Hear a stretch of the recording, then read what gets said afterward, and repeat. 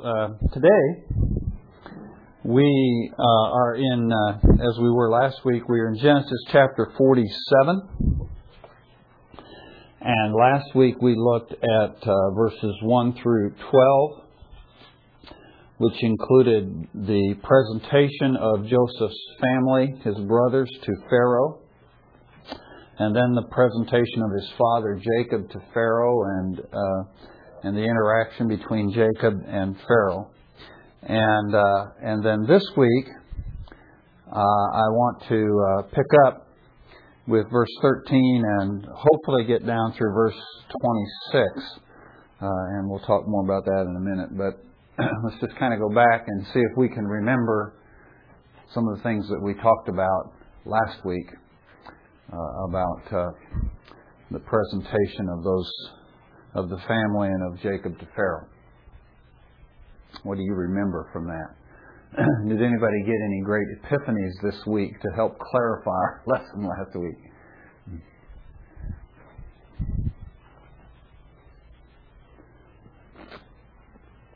Maybe I shouldn't have prefaced my question. Can we go right to the punchline? Just whatever. To me, the real epiphany was about when we make clear our position as Christians. Not only does that help ourselves, it reinforces our own sense of being separated and apart from the world. Mm-hmm. Keep us holy. But then it's kind of like a double blessing because people who don't want to be around Christians who tend to drag us down or who be influenced by the world, just reinforces they don't want to be around us. Yeah. They keep their distance, and that is an asset to us. Yeah. Now people are the Egyptians and the Israelites. Yeah. Them being foreign. Yeah. Great. We kind of tend to think that we don't want to be a foreign to other people. Yeah, it is. If the reason people abhor us is because of our stand for righteousness and truth and the name of Christ. Yeah. It reminds me of that passage in, I think it's 2 Corinthians, it says we're a fragrance to God's life and to those who are perishing. Yeah. Good. That's a good reference. I was amazed looking back, again thinking about Joseph and his wisdom in instructing the family what to say, and thinking about his wisdom, knowing we must, God requires us to be separate, and this is the way to do it. Yeah. And he's using the very thing that the people, the very, I guess, characteristic or whatever it is about that culture, using that as a tool to help him and their family further their cause and their need to be separate. Yeah. There are many points in the story of Joseph where I'm just impressed by the insight, and we're going to see that again today in some interesting ways. Joseph's insight into dealing with situations is just really remarkable, and I think about that. I think it says of Solomon he was the wisest man that ever lived, and I'm thinking, well, maybe there's a close second there in Joseph because he was really, really quite astute. Anything else?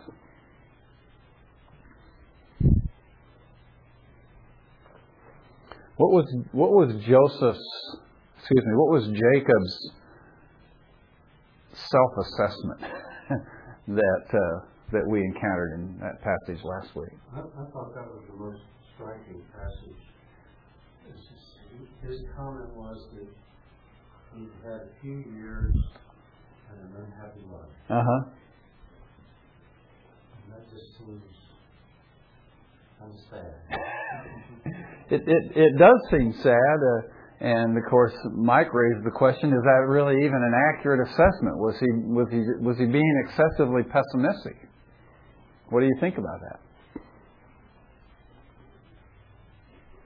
Well, I thought a couple of weeks ago, I missed the lesson last week, but a couple of weeks ago when we started talking about this idea, and you pointed out the contrast between him and Joseph, and the fact that God was with both of them the whole time. But it seems to me one acted with faith and the other did not. Now, on a consistent, I'm not talking about believing God, but I'm talking about in the daily activity of life. Right. Faith that causes you to have a positive perspective as opposed to a negative. And I concluded, even though we didn't talk about it, I concluded Joseph was more successful at remembering who God was in his life and having a positive outlook as opposed to Jacob, who just seemed to think everything was negative. Yeah. So that's what I thought it was. I don't know. Yeah. Well, I think there's some truth to that. I think there's an element of truth to that. And I thought it was interesting that he pointed out that his life was not as long as his forefathers. Yeah. Of course, his life wasn't over yet. So yeah. I don't know how to do that. Well, for some reason he had some sense of impending death and had apparently for some time, but he does end up, as we mentioned last week, he did end up dying at 147, which was significantly younger than both Isaac and Abraham before him. So he did. But when you and I think about living to be 147, and we think, boy, that's a long time. But in his time, that was relatively short. Yeah. Well, let me throw this out too, while I'm just talking here. Okay, and then we'll throw it out. Okay. Reading in the Proverbs, you read that the blessing of God and the blessing of wisdom is a long life. But to me, life is a real struggle, and I think heaven would be much better. So I have to get the proper perspective on this, and I think his viewpoint and their viewpoint, Jacob's viewpoint, was that the long life was a blessing. Mm-hmm. And so I'm not sure how that ties together, but maybe he's saying, well, I'm not getting the blessing like my father and grandfather were, so maybe that ties together. Well, I think there's a bit of a paradox in the life of Jacob, because he very clearly is blessed, and he knows he's blessed. He understands that he's blessed, and yet he has this whole litany of tragedies and difficulties in his life that we. And I listed some of those last week, that he goes through just one right after another, just, of extremely difficult situations, any one of which, if we'd encountered them, would have set us back considerably. And he has a whole sequence of these in his life. And yet at the same time, he is a man of faith, in that he wants the blessing, he desires the blessing, he has the blessing, and he knows he has the blessing from God, and he bases his contemplation of the future on that understanding that he has the blessing. And so I think Jacob presents a real paradox for us, and I think to some degree shows just how real the Scriptures present people to us. They don't take these old saints and make them, into these gold-plated statues.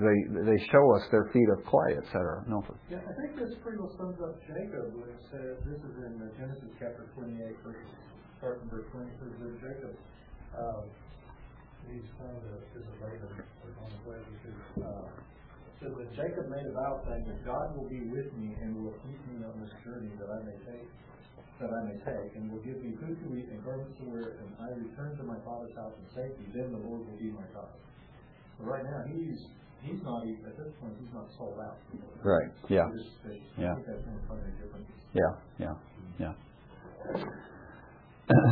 Well, so he certainly does encounter a great deal of difficulty, and as he looks back on his life as he's speaking to Pharaoh, he acknowledges that. But the paradox then, as Mike was pointing out last week, is here's this guy who's had all this trouble in his life, and he kind of looks at life, and then he turns around to to give this blessing to Pharaoh, and you go, is there some kind of disconnect here?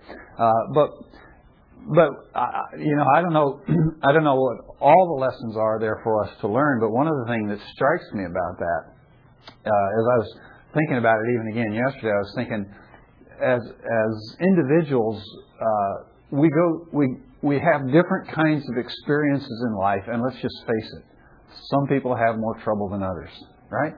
Some people go through life and they seem really blessed, and of course everybody has suffering, and man is born for sorrow as the sparks fly upward, and so everybody has suffering. Everybody encounters death in the family and various kinds of struggles and conflicts of relationships. Everybody has that to some degree, but you and I all know some people whose lives kind of seem to be golden, and they seem to go through life kind of relatively. Compared to most people, they do fairly well, and then we all know some people the evil and the difficulty, and these are oftentimes believers, the evil and the difficulty that they encounter in their life sometimes just overwhelms us to even think about it. That just one thing after another, or the intensity of experiences. I was thinking of a woman a couple actually, who was in our class a number of years ago, and then eventually the woman lost her husband, and then a few years later, just about a couple of weeks before her daughter was to be married, lost her daughter, both of them to drunk or intoxicated drivers. And, when I think about that poor woman's life and experience, of course, she loves the Lord. She's gone on to serve the Lord. She's serving the Lord even today. But I just think of just the overwhelming evil that she's experienced in her life. And we all know people like that who just experienced great difficulty. And yet, as that woman herself is an example, even for those of us as believers who experience great adversity and difficulty in our life, we still are in a place to bless others. And that's one of the things that strikes me about Joseph, that even though he knows, even though in his own experience he's had much sorrow and much difficulty, some of it self-inflicted, but certainly not all of it self-inflicted. But even though he's had all this, he understands that he has a blessing from God and that he is in a place to be a blessing to others. And that's instructive to me. So, yes, some of it's missing here. Maybe one reason it struck me was because I thought, well, it kind of sounds like me. I can tend to be negative sometimes or state things well, but usually, a Christian will wrap it up with, well, life is. Somebody told me one time the theme of the whole Psalms is life is hard, but God is good. Yeah. And usually a Christian, I always try to do it, wrap it up, well, yes, we had this and this and this, but God has pulled us through, and there's no but in there. Yeah. He just kind of like, I'm here to bless you. By the way, my life's been really hard. It's a real paradox, isn't it? Yeah. Well, it's kind of like, I don't want a blessing from you. Yeah. Well, in reality, the blessing isn't from us, is it? Yeah. Of course, it's hard for other people to understand that if they look at our lives and see that. If you see a person who's elderly and they're getting, you ask them, they're a Christian, mm-hmm. and they just complain about their life. Yeah. They don't really say much otherwise. Yeah. Well, and we have to wonder at this point is Jacob's outlook here exactly what it ought to be? Maybe it's not.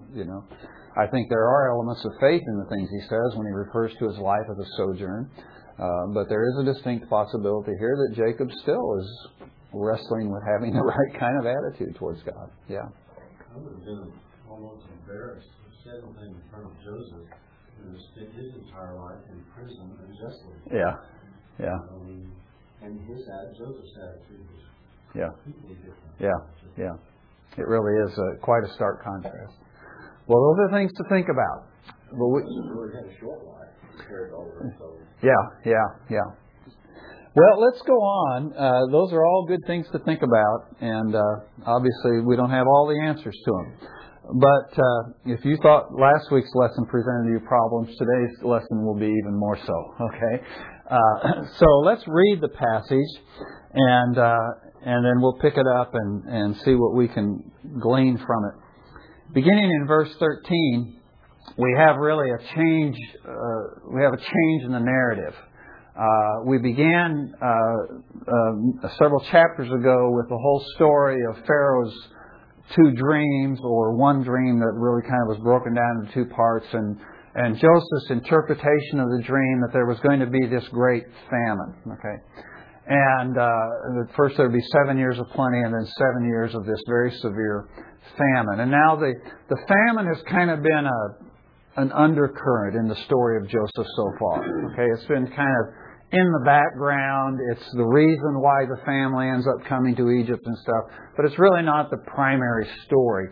In the verses that we look at today, the famine becomes foremost. This is the story now, okay, and only here, and then we go on to other things. But But so the focus beginning in verse 13 now is the famine itself and the severity of the famine and the things that the famine precipitates.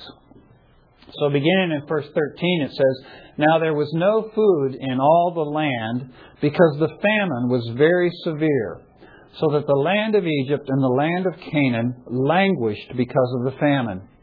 Joseph gathered all the money that was found in the land of Egypt and in the land of Canaan for the grain which they bought. And Joseph brought the money into Pharaoh's house. When the money was all spent in the land of Egypt and in the land of Canaan, all the Egyptians came to Joseph and said, 'Give us food, for why should we die in your presence? For our money is gone.' Then Joseph said, 'Give up your livestock, and I will give you food for your livestock, since your money is gone.'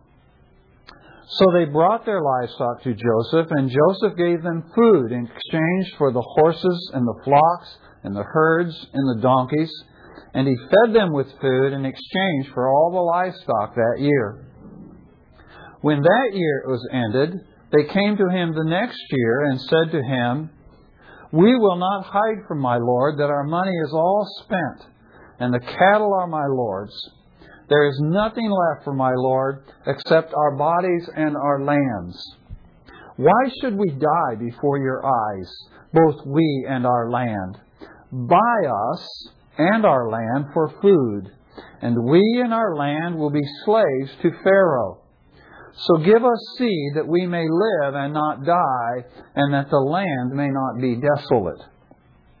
So Joseph bought all the land of Egypt for Pharaoh, for every Egyptian sold his field, because the famine was severe upon them. Thus the land became Pharaoh's. And as for the people, he removed them to the cities from one end of Egypt's border to the other. Only the land of the priests he did not buy, for the priests had an allotment from Pharaoh, and they lived off the allotment which Pharaoh gave them. Therefore they did not sell their land. Then Joseph said to the people, 'Behold, I have today bought you and your land for Pharaoh. Now here is seed for you, and you may sow the land.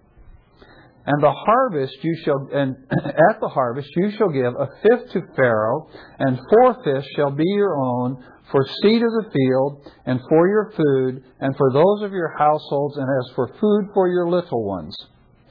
So they said, 'You have saved our lives. Let us find favor in the sight of my Lord, and we will be Pharaoh's slaves.' Joseph made it a statute concerning the land of Egypt, valid to this day, that Pharaoh should have the fifth. Only the land of the priests did not become Pharaoh's." Okay. Well, there's a lot for us to talk about here, so we won't try to go any further.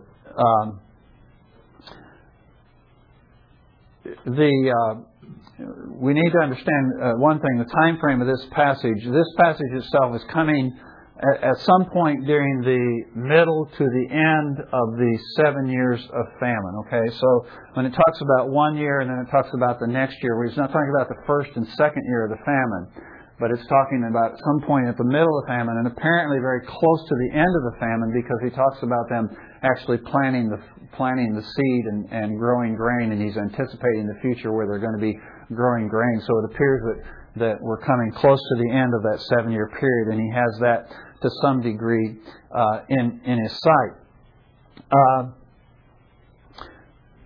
As we look at this passage, primarily what I want to do today is I just kind of want to lay a lot of foundational information, just background information that we need if we're going to understand the story of Joseph and if we're going to understand the Scriptures. So that's primarily what I want to accomplish today. And so we'll take some time and we'll just look at the story, and then we'll go back and look at why is this story here, and deal with some of the problems that are in the passage. But before we do that, let's just get this right out in the open to start with. When you read this passage, do you have any problems with it?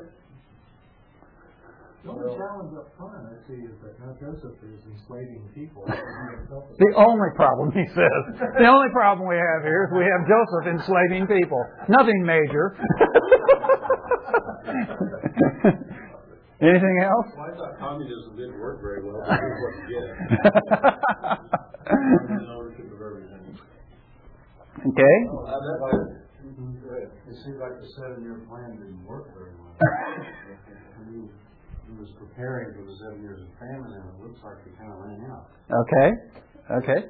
And if this affected the Israelites in Goshen as well, selling their land and all, then you're starting to set the stage for them being slaves later on. Okay, you all are raising great questions, okay? And these are some of the things we need to talk about today. It may not be the most inspiring study you've ever heard, but these are some things we need to understand. Well, on the flip side, though, I mean, the first time I thought, he's a big government guy. This guy would do great in Washington, wouldn't he? Yeah, but you turn it around, he never, and maybe this is a positive, he never did welfare. I mean, they always had to give something to get something from the government. Okay. And I think that you'll probably get here when you get down to the end of, well, they sold their land, which is really capitalism. You know, if I want something for you, I just buy it. When they had nothing left, he put them to work, and they got to keep 80% of it, which is higher than most. Yeah. I mean, you don't rent a farm and then farm for, usually it's a half or a third. Yeah. That's a pretty good deal. Yeah. So, in a way, it was a merciful thing. Okay, great. These are all great points, and these are things we need to talk about today. Okay. Egyptian WPA. Okay. Well, it's very easy to read this passage and set it in a 20th or 21st century context, isn't it? And that's a serious mistake. Okay, because we're not dealing with a 21st century context or even a 20th century context. We are dealing with a context of the second millennium BC. Okay? A totally different culture, totally different society. We have to keep in mind again, as we have tried to do all the way through the book of Genesis, is that we are dealing with a patriarchal, tribal culture. Okay? That changes all the dynamics of everything. Okay? It radically changes many things. And in order to understand the book of Genesis and understand much of Scripture, we have to remember the culture we're dealing with. We're not dealing with a highly industrialized, segmented culture like we have today. We're dealing with a very family-oriented, patriarchal, tribal culture. We're not dealing with an industrialized society. We're dealing with what is essentially exclusively an agrarian culture. Okay, so these are things that we need to keep in mind as we try to understand this passage and as we try to understand the whole story of Genesis and the Pentateuch and the Old Testament. So these are some of the things that we want to think through as we try to understand the passage. Okay, now one of the questions that comes to mind before we even really kind of think through the story, one of the questions comes to mind is, well, let's do it the other way around. Let's talk through the story and then we'll talk about why is this passage here, okay? So we have the situation where... Preliminary, this is what I thought, and I may not remember, but does it say when they brought in the grain during the good years, and he took the grain, did they say he paid them for it, or they just took it as a tax? And to me, that was always an issue. If he bought it from them, you can sell it back to him. If he exacted it, it's time of the fair. It appears that they took it as a tax. And we do need to understand that as they were accumulating this grain during the years of plenty, the people were not storing the grain themselves. They were turning the grain over to Joseph, and Joseph was storing it in these massive granaries. And at first, you'll remember, they were keeping track of it, and and then it just got to be so much they quit counting how much grain they had. It just got to be such a massive amount of grain. Okay, so that was the initial context, and it appears like it was just exacted from them. Okay. So we are now at this point in the in the famine, where the people have been up till now, as the family of Jacob was doing, buying their grain. Okay? But the story tells us here that they have now exhausted all the money they could find in Egypt and in Canaan. Okay? So both the land of Canaan and the land of Egypt, it uses the word found there, the money that was found. And the idea is they have scoured the land for all the money they could get. And all that money now has been spent to purchase this grain, and the money has then been transferred into Pharaoh's house, or in other words, into the government. Okay, so all the money has been transferred. So now the people are left penniless. They have no grain, or they have no money with which to buy grain. So at that point, the passage tells us that the people come to Joseph, and what are they asking for?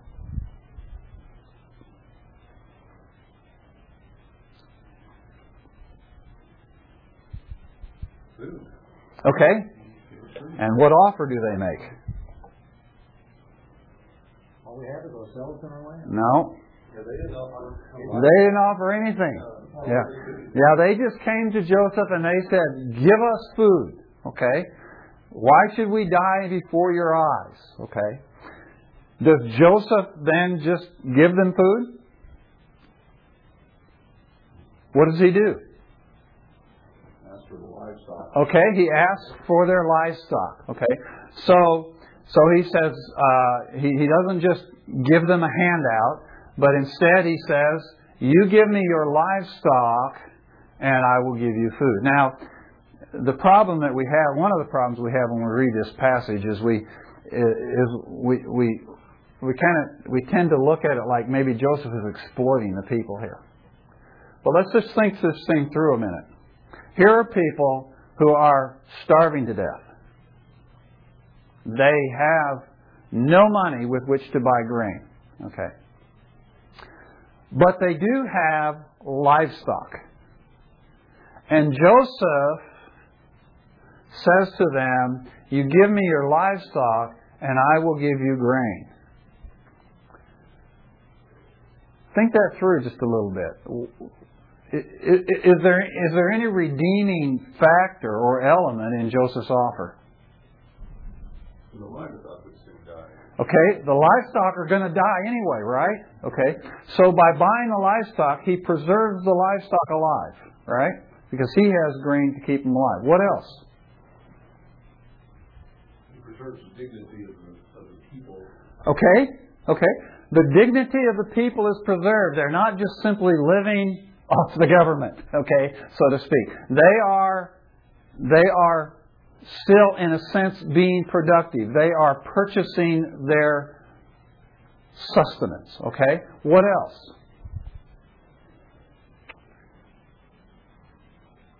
Think about the relationship of the livestock to the people who own them. That's maybe a weird way to ask the question. I ask some lousy questions sometimes when I know what the answer I'm trying to get. This is probably not what you're thinking of, but I was thinking if they probably could, in our culture, I don't know what they did, but in our culture you would get milk from the livestock, you use the livestock for work. They probably didn't do any plowing because the ground was out there, but there was other benefits from the livestock. And that's not what you're thinking of at all. Well, you hit on something there. Is typically livestock are used, the horses, the cattle, etc., are used for tilling the ground, right? Mm-hmm. Okay.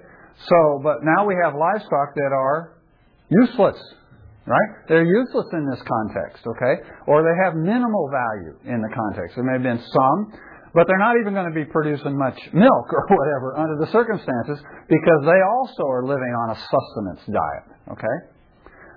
But not only that, but if you and your family are starving to death, and you have horses and cattle, and what's happening to them over here? They're not getting food, or they're taking food from the family, right?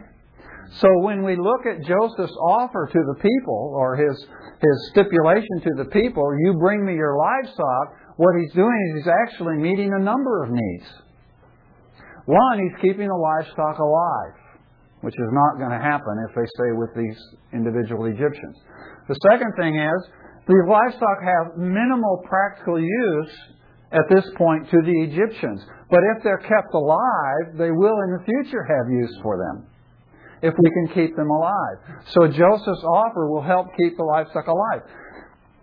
In addition, Joseph is alleviating the families of the burden of having to care for this livestock in this horrible, severe famine. Okay. So what we begin to see then is that Joseph is not exploiting the people by taking their livestock, but he is achieving all these various objectives by making this offer to them. You give me your livestock, and I will give you grain. But I think the most important element in what Joseph is doing is the thing that Jim mentioned, is they are retaining their dignity. They are not simply just now living. As we go back to, if we remember all the way back to the very beginning of our study in Genesis 3 years ago in the story of creation, one of the things that we understood as we studied the creation of man, that man was created in the image of God, and one of the aspects of the image of God that we were created in is we were created to subdue the earth and to cultivate the garden. Okay? That's one of our jobs. And we were given that job, we were given that task because doing that task is an expression of the image of God. It's what we are as human beings. We are created by God to be productive. And when we as human beings cease to be productive, we have a profound sense of the loss of our dignity as being in the likeness of God. And so when Joseph is ensuring that the people still have some sense of being productive in their lives, he is helping them to retain this sense of dignity of being made in the likeness of God. This is not an incidental thing. This is not an unimportant thing. This is a crucial thing for you and I as human beings. That we have some sense or some understanding that we are in the likeness of God, and one of the ways that we are like God is that we are productive. And we demonstrate that as human beings by our subduing of the earth and the cultivating of the garden. Okay? So that's one of the things that Joseph is achieving in this offer or demand or request or whatever that he makes, that they bring him their livestock. So they bring their livestock, and eventually they have brought all their livestock to Joseph, and that year passes on, and they've survived another year, and now they come to the next year, and they have no money, and they have no livestock. So now what do?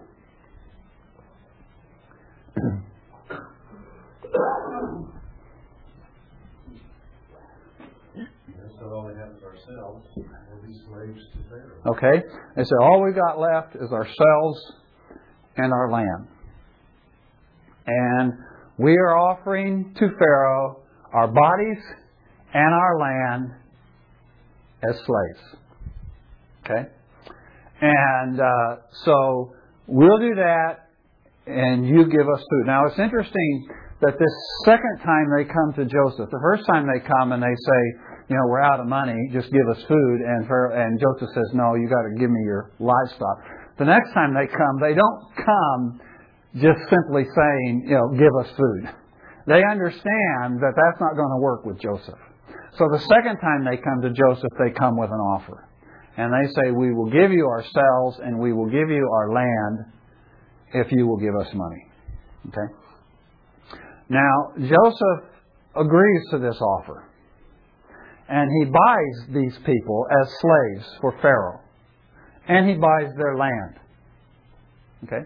And by the time this whole transaction is over, Pharaoh owns all the land of Egypt and all the people of Egypt except for the priests. Okay? So the priests are the exception. Okay? But other than that, we have all the land of Egypt belongs to Pharaoh. All the people belong to Pharaoh. Okay? They are his slaves. All right? And then Joseph sets forth the statute by which this whole process is going to operate. And I think Mike already mentioned it here. But what was the agreement? How things were going to work?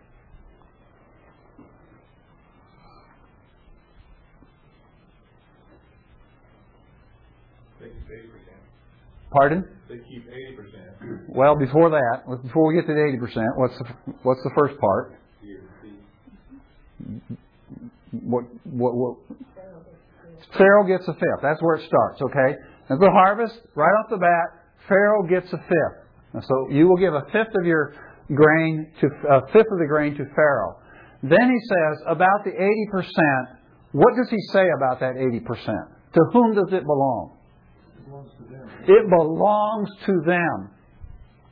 He is giving them property rights. He is giving to these people, of whom He has already been sensitive to their need for human dignity, He has given to them the grain which is theirs to decide what to do with. He calls it theirs. And He says you can plant your fields, you can feed your families, you can feed your households, you can feed your children, but it's their grain, and He gives them 80% of it. Somebody back here was going to say something. Gary. Yeah. My version says that they offered these, we in our land will be servants. Okay, what's your translation? Amplified. Okay, we'll get into all that. Okay. Yeah, we'll get into all that. So they set up this arrangement then by which 20% goes to Pharaoh, 80% belongs to the people. Okay, and as Mike pointed out, that's actually pretty generous. Typical in the ancient Near East, in this type of a tenant-farmer type of situation, typically a third of the grain went to the lord of the land or the king or whatever, and 2/3 of it was reserved for the Jews. So actually, Joseph is being relatively liberal here. And when we think about today's circumstances, how much of our resources and our income goes to the government as compared to how much we get to keep, actually Joseph is actually being far more liberal than our own system of government is being for us. Okay, so it's actually a fairly generous offer that Joseph is making. Okay. Well, it's also important, it said several times that they sold their land. You think of it being, in a sense, confiscated, but they sold their land to him. Okay. Okay. Buy our land. And we'll get into all that too. These are all things we need to talk about, and we may not get to them all today, actually. Okay. And so, what is the response of the people? You saved our lives. So what we have is here are people who have just been bought into slavery who are grateful for it. Okay? They're glad they've been bought into slavery. Okay? This arrangement's going to work good for them. It's going to improve their living situation. Okay? And so they are grateful for it. And then it simply goes on to mention that this arrangement that Joseph made with the people continues up until the day the narrator records this story, which could be up until the day of Moses. Yes? Well, I suspect that the people in the land around them would like to have had that coming in because they would die. Yeah. Yes. Exactly. They really looked at it as a... And it's interesting that at the beginning of this passage we looked at today, it keeps talking about Canaan and Egypt. Canaan and Egypt. But when it comes to they run out of money, it says all the Egyptians. It doesn't say the Canaanites. So from this point on, it's just the Egyptians, and you're left to wonder, what's happening to the Canaanites when the Egyptians are going on to negotiate with Joseph and find these things? So it's just a question that's actually left unanswered.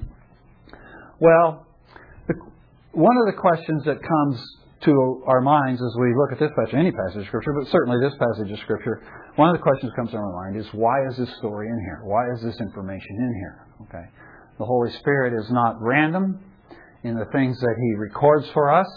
He only had a limited amount of space to tell us everything that He wanted to tell us, and He chose to tell us this.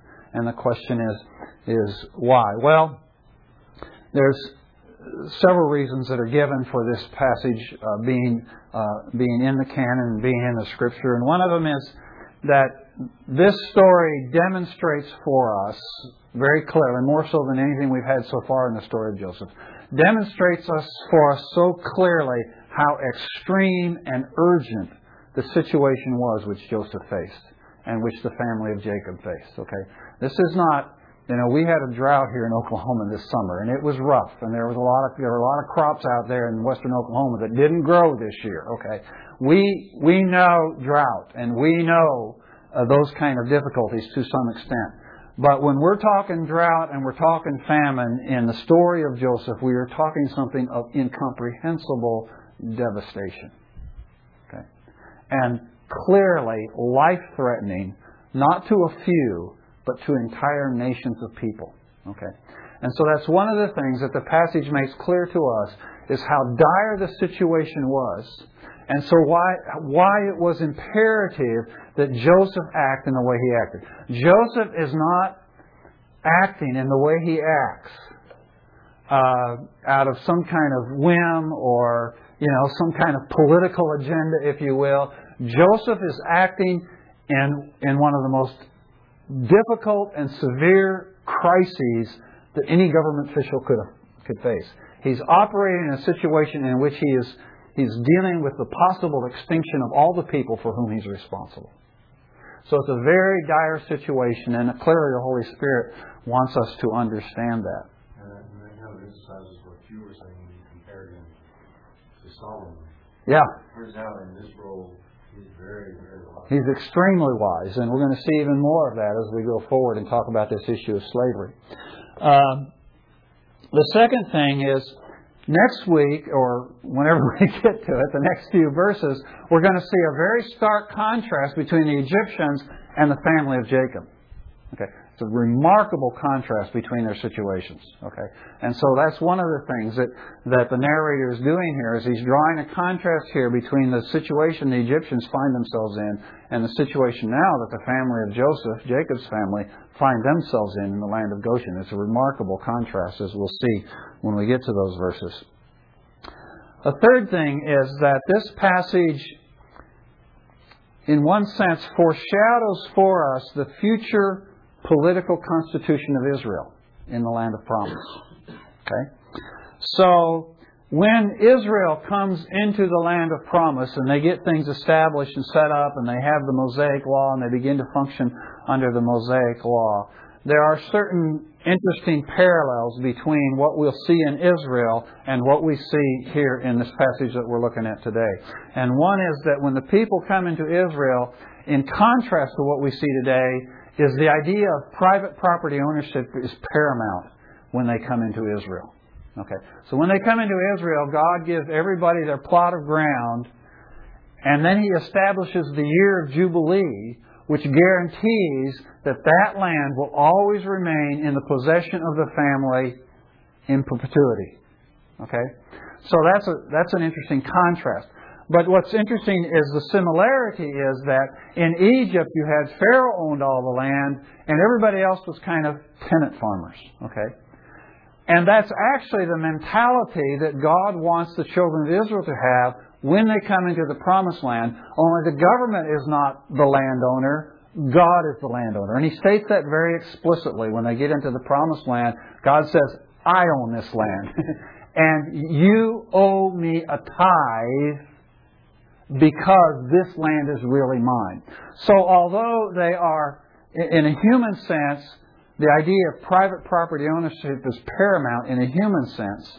In a spiritual sense, even though they own the property, physically own the property, they are to understand that really all of this land is God's, and He just allows me to live in it, and I owe Him a tariff, if you will, for the privilege of living on this land that God has given to me.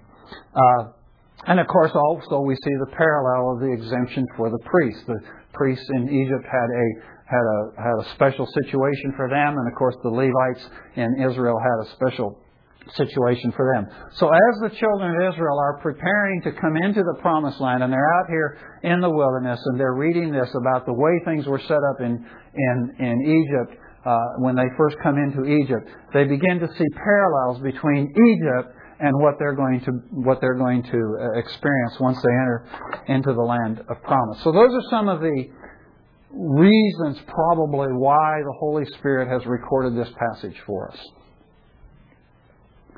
But now I want to tackle just head on this very nasty issue of slavery. Okay? Because when you and I, living in the 21st century, in America, read this passage or any other passage in the Scripture that talks about slaves, we tend to have this kind of gut, visceral reaction to the word. Why? We see it as a bad thing. Why? Because they don't have their freedom. They don't have. Okay, but what is it about our identity and our experience that makes us react so strongly to that word? Part of it's the southern states and the treatment of slaves and how that whole context of it. Okay? Our whole identity of a country is shaped. Our identity as a one nation is shaped by the Civil War. Prior to the Civil War, the states pretty much saw themselves as individual states. Following the Civil War, we saw ourselves as one nation. There's a tremendous psychological shift that occurs at the Civil War. Okay, and all of that, all of our identity as a nation, and much of our emphasis on freedom is some of it, of course, is an outgrowth. Much of it is an outgrowth of the Revolutionary War and the Founding Fathers and all that sort of thing. But much of it is also a product of the antebellum South, the slavery in the antebellum South, the South before the Civil War, and all that went on there, and the whole issue of the paradox of a country that was supposedly devoted to freedom enslaving millions of people. Okay, and so we live with this kind of, can I use it, psychosis? Maybe that's the wrong word to use, but we have this gut visceral reaction when we think of slavery, because the slavery that we know of, the slavery we're familiar with, is the slavery of the antebellum South prior to the Civil War and modern day slavery.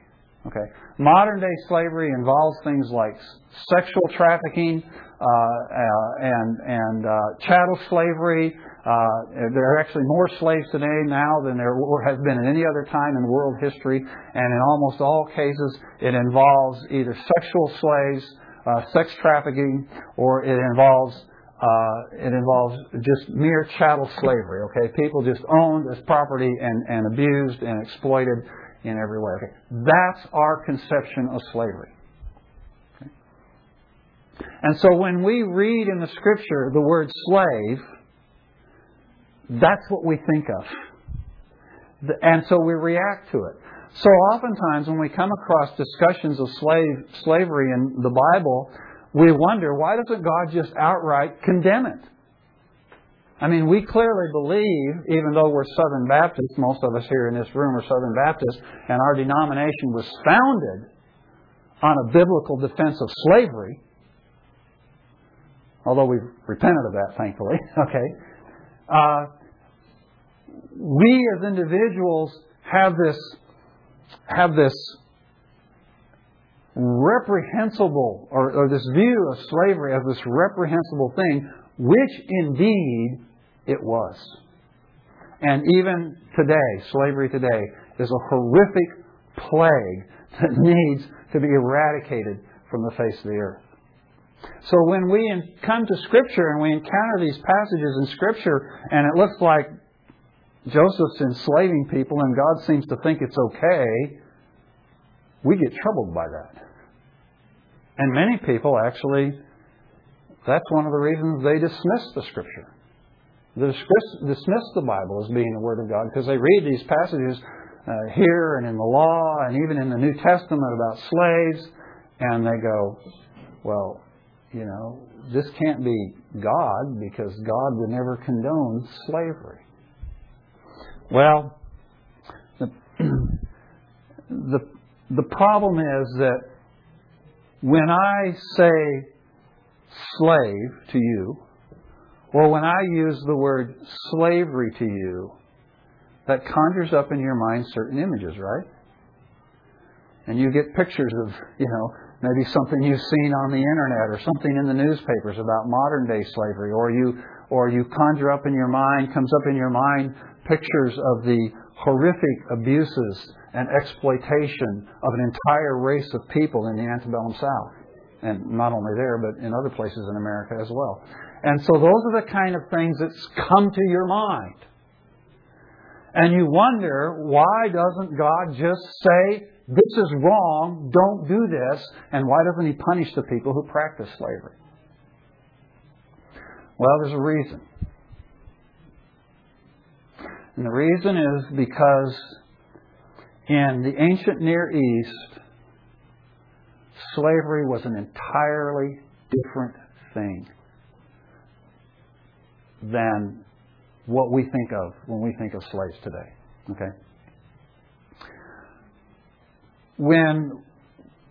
When anthropologists and historians of the ancient Near East encounter this concept of slavery in the ancient Near East, which is the time and the place that we're talking about here in Genesis, one of the things that stands out to them is how broad the term is.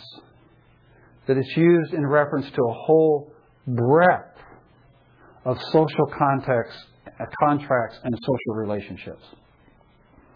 So, for example, now I don't want any snide political remarks made here, okay? But how many of you people think of President Obama's cabinet as slaves? We don't, right? We don't think of them as slaves. But in the ancient Near East, the king's closest advisors were often referred to as his slaves. Now, that's something totally different, isn't it? That conjures up a totally different picture in our mind than some poor black family on a plantation in the antebellum South. Joseph is a perfect example when he was in Potiphar's house. Actually, exactly. Really, his right-hand man. Exactly. And so we have a whole list of ways in which the word slave is used in ancient literature, not only the Bible, but throughout the ancient Near East. It's used to refer to a king's advisors. It's oftentimes used simply to refer to a king's subjects. Okay? So all the people in the land would be referred to as the king's slaves. Even a king himself could be a slave. If he was, remember we've talked about suzerain vassal relationships between kingdoms, where you have a vassal kingdom serving a suzerain king. Okay? That vassal king was referred to as the slave of the suzerain king. Well, he didn't live like a slave, like we think of slaves today, did he? It's an entirely different concept, okay? Not only that, but those who were simple tenant farmers were referred to as slaves. Okay? Yes? Sort of like their employees. Yes, okay, exactly, okay? And some of you as employees may feel like slaves, okay? But, so simple tenant farmers, or in a less idealistic sense, a serf would be considered or called a slave. Okay? And then, of course, you had simple chattel slavery. Okay? You had the kind of abusive, oppressive slavery that we think of. So, when you encounter the word slavery in ancient Near Eastern literature or in the Scripture, you have to figure out, what's it talking about? In which sense is this word being used? Okay. Now, quite clearly, when we look at what Joseph is doing with the Egyptians, that's something radically different from what we're familiar with in pre-Civil War South America, Southern United States, okay, or in Britain prior to Wilberforce, okay. That's an entirely different thing. One of the paradoxes of American history is that American slavery is one of the worst, most oppressive, brutal forms of slavery ever practiced in the history of the world. That disagrees with what I've heard, Rick. I'm not sure where you're getting information, but it was bad, but not near as bad as in other parts of the country. Other parts of the world. Well, at the time, what I'm doing is I'm comparing American slavery to slavery in general, the majority of slavery in ancient Near East. Okay, that's what I'm comparing to. Okay. Now, there are a number of contrasts, and we may not get through all of this, but some of this I think is important for us to understand, because as we read the Scripture, we encounter all these passages about slavery. We get into the law, and the law, in the Mosaic Law actually starts laying out rules and laws about slaves and that sort of thing. And it oftentimes is troubling to us. So I think it helps us to stop and think this through. But there are some striking contrasts between I'm speaking generally here, the general practice of slavery in the ancient Near East and the general practice of slavery in the Western Hemisphere in the last 300 or 400 years. Okay, there are some striking contrasts. One of the first is the motivation for slavery. Okay, the kind of slavery that you and I are familiar with. The motivation for slavery is for the economic advantage of the elite. Okay, so slavery in America was designed for one purpose. It was to make the plantation owners richer, okay, and subsequently the people they associated with and did business with. It was for the economic advantage of the elite.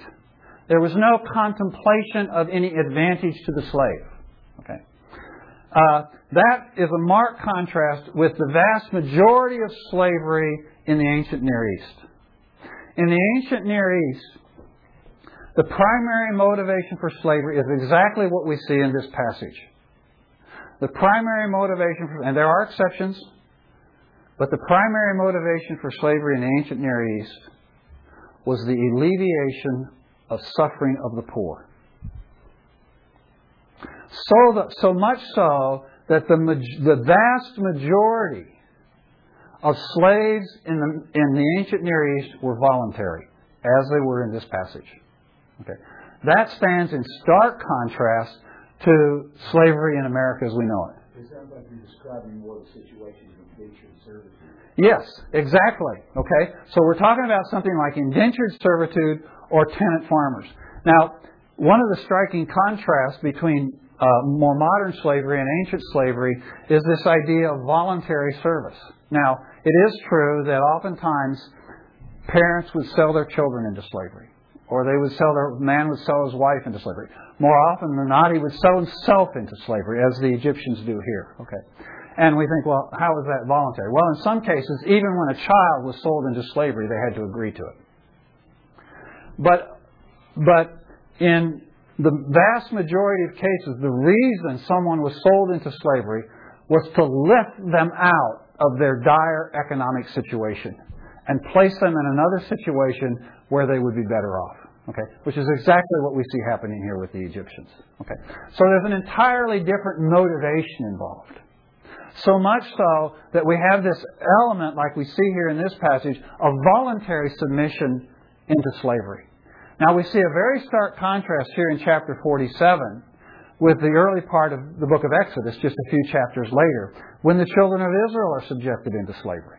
Okay, so here we have the Egyptians subjected into slavery, and what is their response? How do they respond to Joseph? Saved our lives. You saved our lives. We want your favor.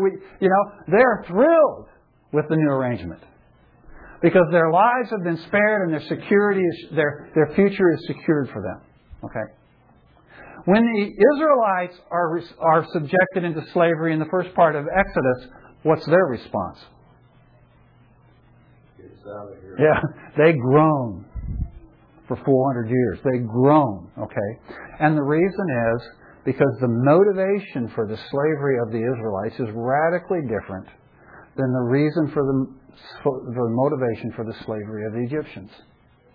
The reason for the enslavement of the Israelites was the fear of the Israelites and the fear that they would eventually dominate the Egyptians, and so they subjected them to what amounted to chattel slavery. Okay, but we have an entirely different situation here with the Egyptians. They are voluntarily submitting because they understand that it is a way to lift themselves out of poverty. So even in cases in the ancient Near East where someone would sell a child or their children or even a wife into slavery, oftentimes it was done out of love and compassion and concern for that child. And the understanding was that they could then be lifted out of this situation and placed into a better situation. I read just 3 or 4 years ago, read a book on modern day slavery, and I read stories of families in Haiti who were selling their children into slavery. You go, how could anyone sell their child into slavery? But these parents were being told that if they would sell their little children into slavery, they would go to America and they would live in America and they would be much better off. Okay? And so that's what they understood was happening. And so they voluntarily gave their children away. As much as it was a heart-wrenching thing for them, they would voluntarily sell their children into slavery because they believed that their children would be better off. The reality is they ended up here in the United States. Yes, I'm talking about the United States, 21st century. They would end up here in the United States. They would end up as literal chattel slaves in the houses of wealthy people in America. Okay, and of course the circumstances turn out much worse than what the family anticipated. But that illustrates that there are motivations for slavery, and there are different kinds of slavery, and we have to take those things into consideration when we encounter slavery in the Scripture. And we have to understand then that in this passage, what Joseph is doing for the Egyptians is he is actually elevating them. He is raising them up. He's giving them something that they could not otherwise have, which is life. They're going to die. And he guarantees that they're going to live. And then he gives them an arrangement. He treats them with dignity so that 80% of everything they grow is theirs. Can you imagine how the history of the United States would be different if 80% of all the tobacco that was grown in the South, in the antebellum South, had been turned over to the possession of the slaves who grew it? It would have been a totally different world, wouldn't it? Okay. So we have this radical contrast between slavery as we know it and ancient Near East. Now, that's not to deny that there was chattel slavery in the ancient Near East. There clearly was. And there was clearly involuntary slavery in the ancient Near East. For example, most classic example would be when you had a war and some king would come in and he'd conquer and he'd carry all, and it happened to Israel. And they were all carried off into Babylon. But when Israel was carried off into Babylon, what happened to them? Did they become chattel slaves? Maybe you did, but most of them were given jobs. They were given jobs. They were given land. They became essentially indentured servants or tenured or tenant farmers. Okay, that's what they became. And they were, of course, they didn't have complete freedom. They couldn't return to Israel until the king permitted them to do so. But it's an entirely different type of thing.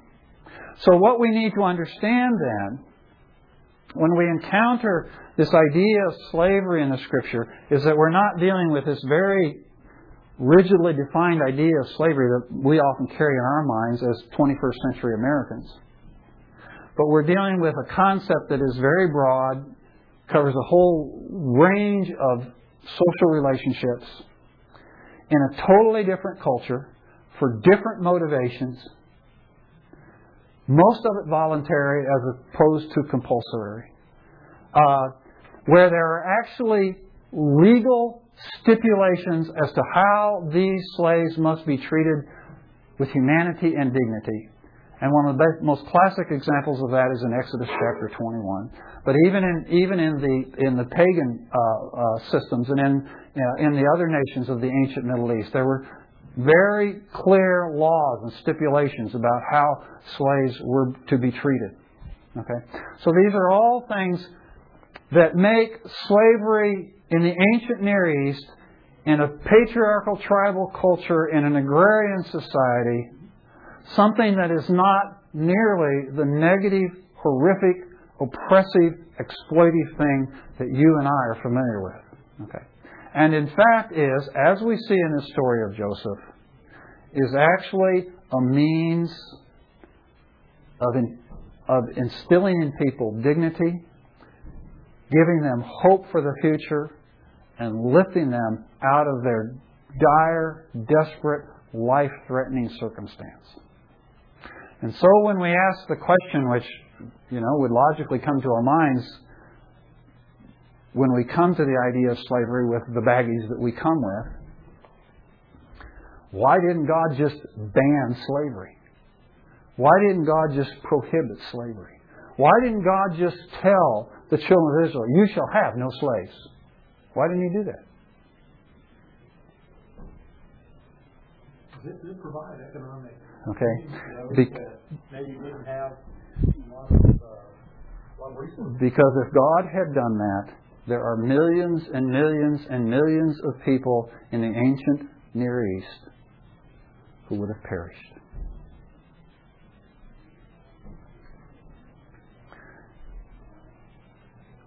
And so what God did in the law was He set forth, okay, if you've got slaves, if you've got foreign slaves, this is how you treat them. If you've got Israeli slaves, this is how you will treat them. And He laid down very specific guidelines as to how they were to be treated, but He didn't abolish it because it was in that society, in that culture, it was their Social Security net. It was how people's lives were saved and spared, and how people were lifted out of poverty. And one of the striking contrasts between antebellum slavery and slavery in the Western Hemisphere in the last 300 or 400 years and slavery in the ancient Near East is one of the striking differences is the attitude of the master towards the slave. And what we see in antebellum South is that the slaves were amassed on these plantations, and they basically were just gangs of slaves, and they were housed in barracks, and they were just simply chattel slaves for the production of tobacco and other crops for the advantage of the elite.